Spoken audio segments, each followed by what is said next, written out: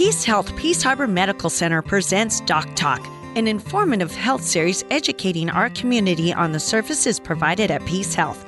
We will begin with our host, George Henry, after these messages.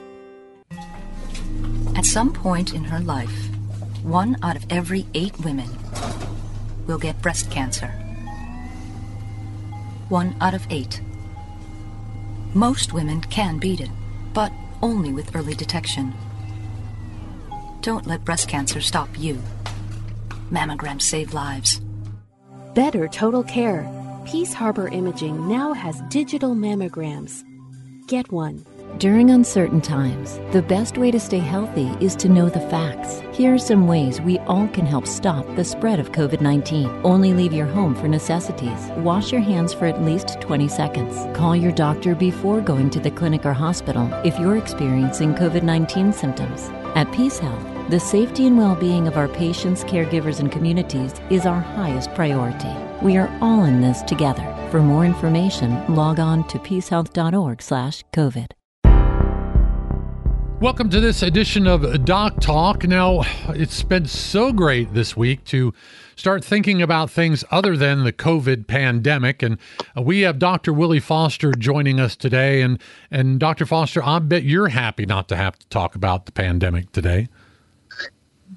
Yes, it's always good to talk about other aspects of medicine and healthcare and staying safe. All right. Now, one of the things, though, that does come up in the summertime, and well, actually, it's kind of all year round here when the weather's, nice enough for it. But it's people getting outdoors, people doing outdoor activities. One of the big activities, of course, is a lot of the racing and stuff that happens on the dunes. But there's also, beaches, the parks, the campgrounds, and they're all expected to be quite full this summer after about a year and a half of being stuck inside. Are you expecting that this might translate to a busy summer in the emergency department? We are expecting that. I mean, historically, summers have been busier than other times of the year. Occasionally in the middle of winter, we'll get busy for a while if there's a bad flu season. But, typically in summer, we see, 20 to 30% more patients per month than we typically do. And certainly this past Memorial Day weekend, we were seeing, 50% more patients than we typically do on a weekend. So we're expecting it to be a busy summer. Well, and I guess I'm pretty sure, I have no numbers to back this up with, but I'm pretty sure that people being locked away and kept away for the length of period of time they have could even mean, that this increase is due in part to people just being tired of being locked up inside. Oh, I'm sure people want to get outside and enjoy all the beautiful scenery we have and the many outdoor activities that are available in the area. Now, have you seen any increases as of yet, as of this date, to what's been going on as far as outdoor activity or injury-related activities is concerned? Well, I certainly think, we've seen more this past spring than, previously in terms of, injuries related to, dune activities, particularly motorcycles and ATVs. Not a huge number, but certainly, we're seeing people coming in with, mostly broken bones. That's the most common problem we see from the dunes. What's really interesting is I don't know if you take off on the dunes or not. I've only been out there once, but I know that it's an ever-changing landscape, and people can get really confused sometimes when they're out there and not even be able to see the changes in terrain, which could end up causing some of these accidents that can be, like you said, to start with broken bone, but they can even get more severe than that, can they not? Oh, yeah. And it seems, when most people, when you ask them, what happened? They go, well, I came over this Razorback and it was a bigger drop than I thought, or, there was a deeper hole than I expected. And, luckily the machines nowadays have quite a few safety features. Many of the riders wear good safety equipment, especially helmets. But if you get thrown off of your vehicle, you're going to likely break some bones. And the interesting thing is, every year we see a number of people that don't even come off of their vehicle, but come down so hard that they get compression fractures in their spine. Didn't even fall off the vehicle, just came down with a jolt hard enough that they compress their spine. Usually those are more just a pain control issue, but occasionally it's been an unstable fracture that needed to be sent to Riverbend to have hardware put in to stabilize it so it didn't put pressure on the spine. Now, when something happens like that, I imagine there's some times where you may have to put a pin or something in or a rod in there. Does it get that severe to have to do that?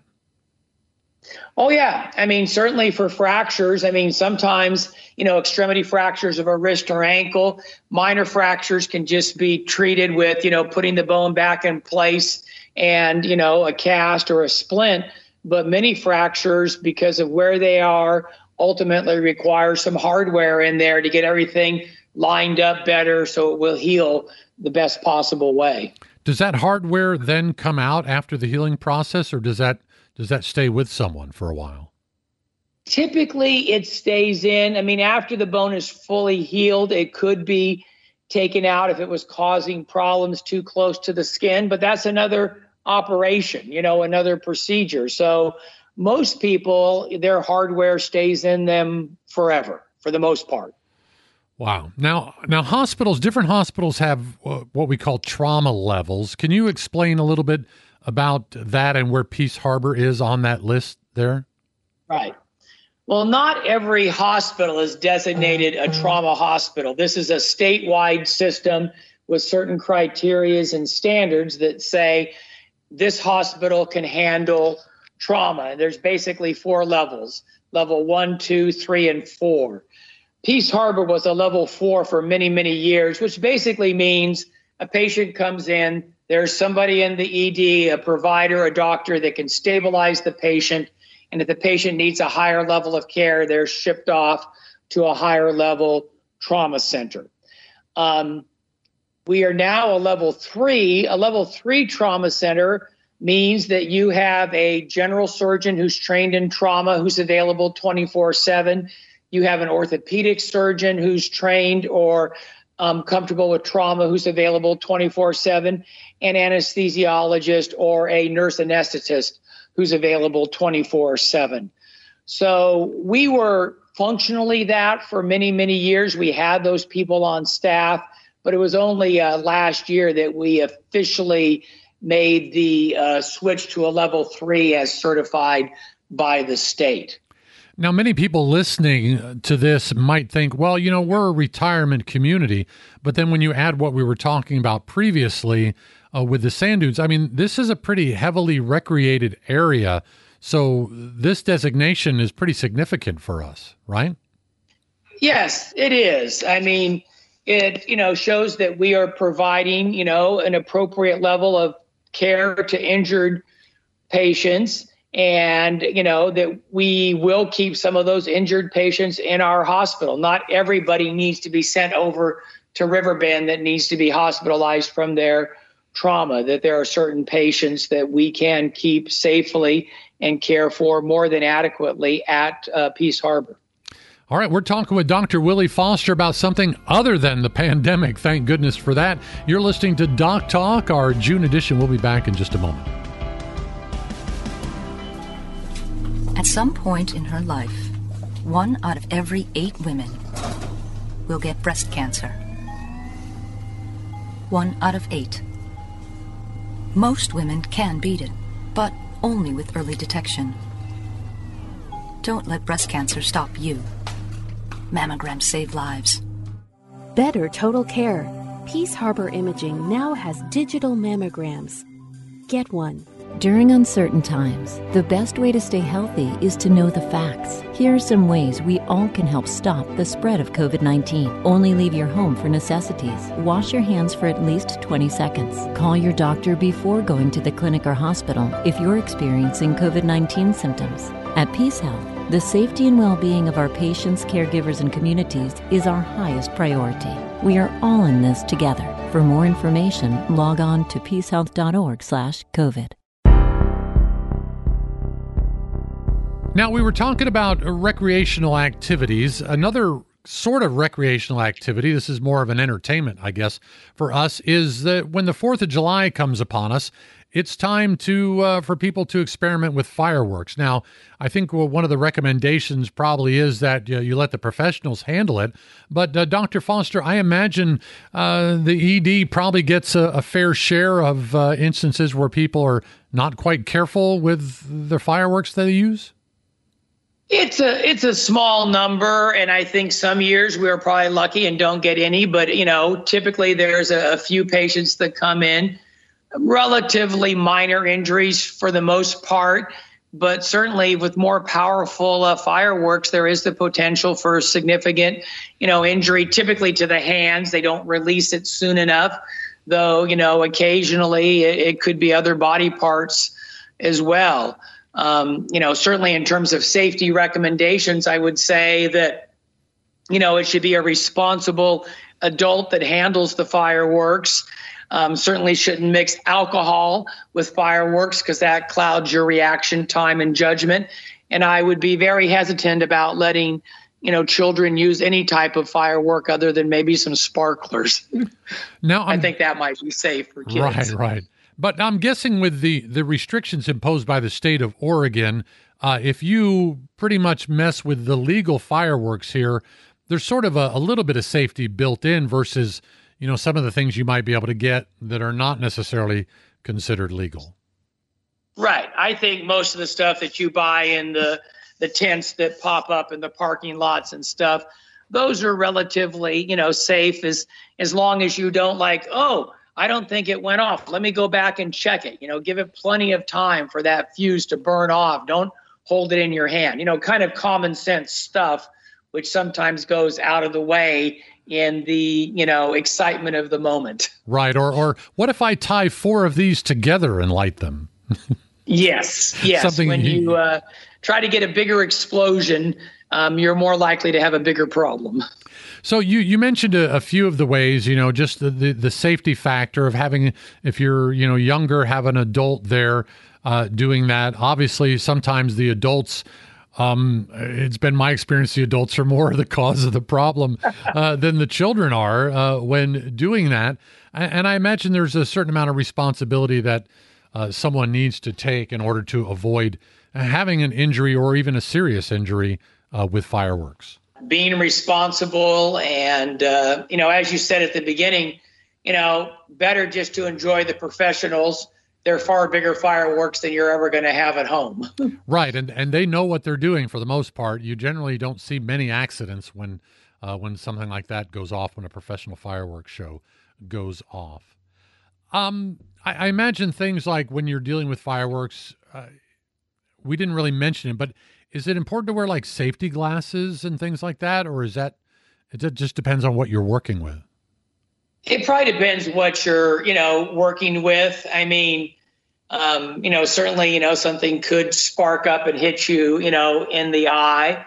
I don't think in general that people wear safety glasses if they're using fireworks as prescribed, but it's always a good idea. You can never be too safe. Right. Well, there's a couple other areas we probably ought to touch base on, and so let's move to the boating aspect of this. I mean, there are so many lakes, there are so many rivers around here, and the ocean, and that. And one thing, let me tell you a quick story, Dr. Foster. I learned that there is one important thing never to do when you're kayaking in a lake, and that is bring a sandwich that has bacon in it. Because bacon tends not always to chew up well, and you don't want to have a need of the Heimlich maneuver while you're on a kayak on the lake. And that is a personal story from me this past Sunday. That could be tough if you were choking in the middle of the lake. Yeah. But what are some other things to be aware of when folks are out on the water? Well, the biggest thing is having a life jacket for everybody, and in general, wearing that life jacket, unless you're actively, swimming. It's better just to have the life jacket on. Certainly we need to be aware of the ocean and sneaker waves. I mean, it's not just a winter problem that there's big waves. They can occur at any time. Also be aware of debris in the water. Logs rolling on the beach can be a real problem. Again, more of a problem in wintertime, but can occur anytime. The other thing that we don't realize is how cold the water is and how quickly that saps your energy. You think, oh, I'm a pretty good swimmer. Well, you're a good swimmer in a 75-degree pool. When the water's, 50, you're not going to swim near as far or near as long or near as well. And when you talk about actively swimming, choosing where to swim is also an important factor, right? Yeah, it would be best to do it in some place where, they have it roped off, that this is safe. There's no big drop-offs. There's no underwater obstacles that you might get hooked on. And, certainly, not going in the water by yourself, making sure that you're with other people. It would be best if there's a lifeguard around. That's not always the case, but being aware of where you're swimming and what, surrounding dangers there might be. Well, let's get back to the boating aspect of it. I remember several years ago, there was an instance where a guy brought one of those big fan boats down here, and he was going to start doing tours and stuff like that. And he got a little bit reckless. I guess he hit a pylon in the water, and a woman got fairly seriously injured. Are there accidents that you see like that, or is that kind of few and far between when you're talking about boating here in the area? Well, luckily, few and far between. Again, one of the biggest problems with boating is the same as on the dunes, that alcohol and boating do not mix. And often you're out on the lake for a day, you want to enjoy.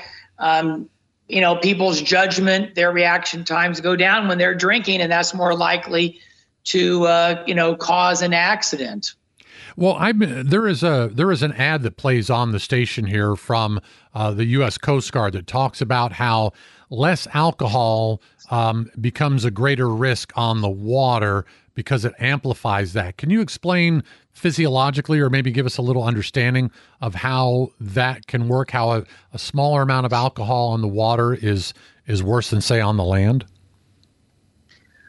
Well, I think that, it probably goes down to a number of things. One, you're out all day in the water, you might get a little bit dehydrated, you drink some beer, boom, it gets right in you versus, if you have a full stomach.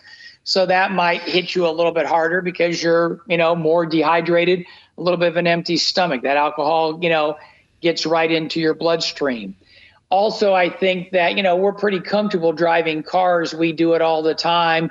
We could probably, quote, do it in our sleep. I don't know if we're quite as comfortable handling our boats. We don't do it every day.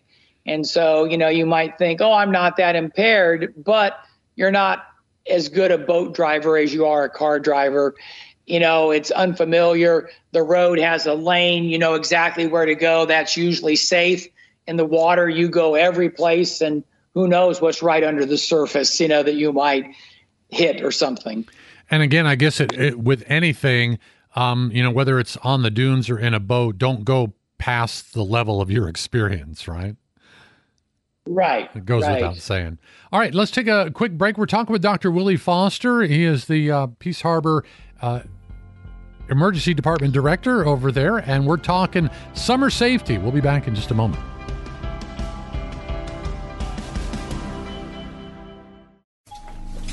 At some point in her life, 1 out of every 8 women will get breast cancer. 1 out of 8. Most women can beat it, but only with early detection. Don't let breast cancer stop you. Mammograms save lives. Better total care. Peace Harbor Imaging now has digital mammograms. Get one. During uncertain times, the best way to stay healthy is to know the facts. Here are some ways we all can help stop the spread of COVID-19. Only leave your home for necessities. Wash your hands for at least 20 seconds. Call your doctor before going to the clinic or hospital if you're experiencing COVID-19 symptoms. At Peace Health, the safety and well-being of our patients, caregivers, and communities is our highest priority.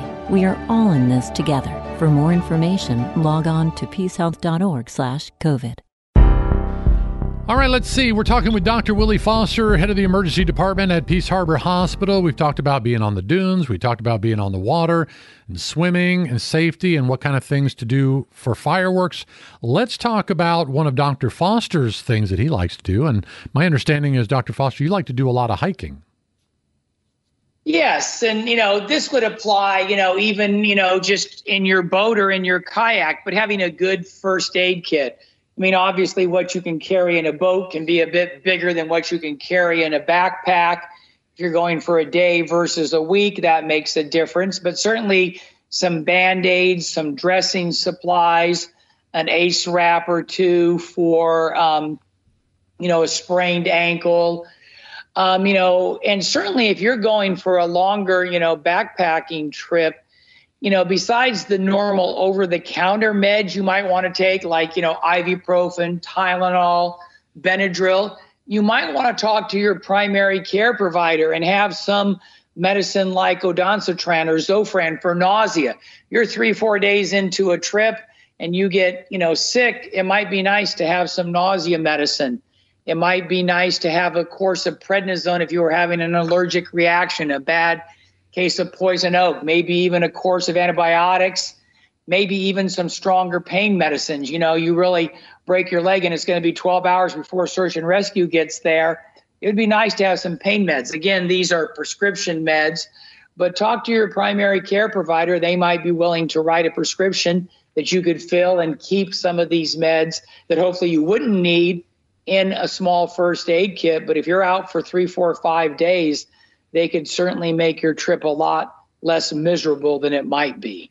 And I know one of the things also to be concerned about is the dehydration and heat stroke. Now, I remember as a young man golfing with my dad in the southern Arizona desert, and I remember feeling hot, and then it wasn't until after I got off the course when I realized that I might be suffering from heat stroke. Is that common to maybe not recognize it when it's coming? I mean, what do we need to be aware of when we're out in the heat? And even if it's not that hot, we could still be doing exertive exercises that cause us to overheat. Right. I mean, it's a complex picture. I mean, as long as you're sweating, that's good. When you stop sweating, you're really in trouble. You are way, way, down the curve at that point. So if you're sweating, the body's doing what it's supposed to try to cool you off. If you stop sweating, that's a real danger sign that you've, gone too far. The other thing to realize is that, thirst is a good indicator that you're getting dehydrated. But if you're thirsty, you're again already kind of behind the 8 ball. You should be drinking regularly when it is hot, staying hydrated. On a regular basis, rather than trying to play catch up, 3 hours later. Right. So before you get thirsty, make sure you're drinking, the appropriate amounts of water for your body size and all that in the day's period. And a little bit more if you're exerting yourself, right? Exactly. I mean, a lot of us don't drink enough on a normal day. And when it's hot and we're outside, it's easy. And it's important to realize that really needs to be water or possibly a sport drink. Beer, it does not really hydrate you as well as you would think. No, it just tastes good. That's all. It doesn't really do much for that. How important is sunscreen even on a cloudy day? Well, I mean, skin cancer has really exploded in the last, 15, 20 years as people spend more time outdoors. So, sunscreen is important. Luckily, quite a bit of the outdoor clothing now has a higher sun protection factor, some of the higher tech outdoor clothing. So that can help. But certainly, putting sunscreen on and then remembering to reapply it if you're out, exerting yourself and sweating that, yes, everybody likes to be out in the sun. Everybody wants to get a tan, but skin cancer is a real problem, and it's seen quite an increase, in the last 20, 30 years compared to more distant times. Can you talk a little bit about why that is? I mean, is it ozone depletion? Is it, climate change? What is causing the increase, or is it just because we're outdoors more? I think it's mainly because we're outdoors more, and, part of the culture of, getting a nice tan and stuff. I mean, those two things combined put people outside. That continued exposure to the sun causes damage that eventually can lead to skin cancer. Now, I hate to ask this question because I'm afraid there might be a yes in there, but I'll ask it and maybe there won't be. Are there sunscreens and things like that are not necessarily good to use, or are most of them, safe and effective? I think, most of the ones from a reputable company are safe and effective. I mean, you'll always find some stuff online about, using, too much of this. I mean, I think there's some concern that some of the sunscreens, can get into the water and be harmful in that way to fish and aquatic life. I've seen some articles about that recently, but, sunscreen from any reputable company, should be safe to use. They are regulated and stuff. So as far as we know, they are safe if, used as directed. Now, forgive me if you answered this and I didn't hear it, but I mentioned about cloudy days. Is it just as necessary on cloudy days for sunscreen?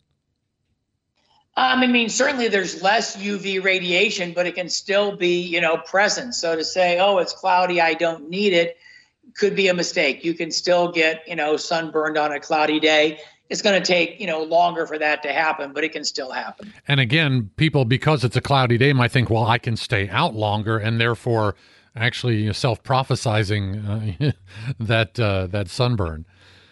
Well, I didn't want to talk about this, and I hate to if I'm throwing this one out there on you, but we are still in a pandemic, and COVID is still a risk. Now, people planning travel, group activities. What about summer camp and things for kids? What are your recommendations on things like that? Well, I mean, certainly summer camps are opening back up. I'm leaving tomorrow to be doctor at a camp out in Eastern Oregon. And, the CDC has put forth a lot of guidelines about what kind of activities can be at camp. And to some extent, they're going to try to have the kids stay in pods. We'll try to see how well that works. I'm not convinced it is when you have 200 kids at the pool. I don't know how you keep them in their little groups. Exactly. But certainly,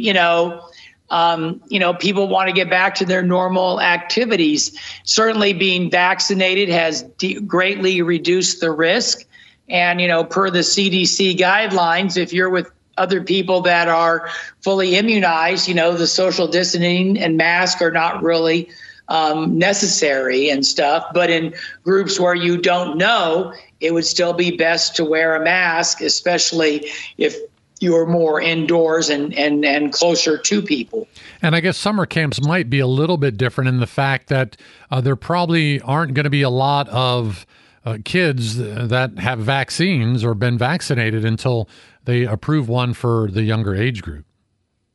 Right. Right now, it's only Pfizer that's approved down to age 12. And there have been a lot of, kids in high school have been getting the vaccine, but certainly not, younger kids. It's true that younger kids don't tend to get very sick if they do get COVID compared to older people with comorbidities and other disease processes, but they certainly can get sick, and a few of them will get very sick, and they can certainly spread it to others. So I know many camps are decreasing the number of kids. They're spacing them out more.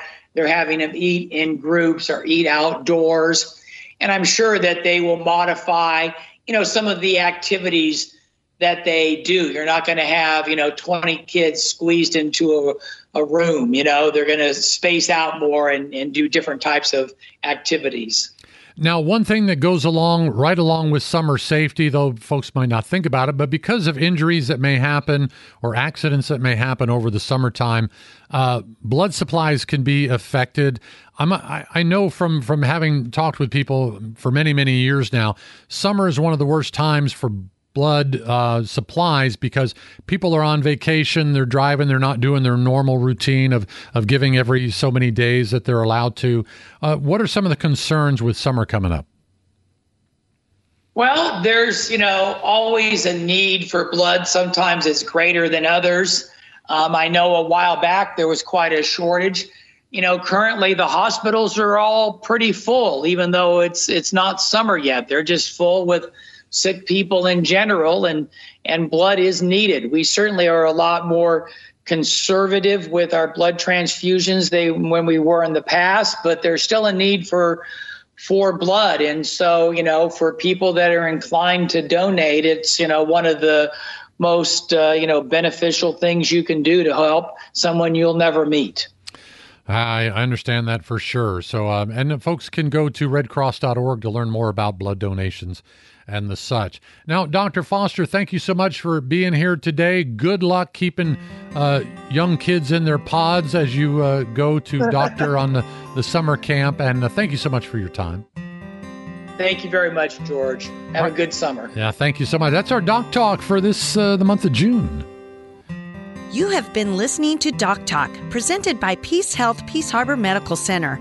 For more information on the program and services provided, visit peacehealth.org.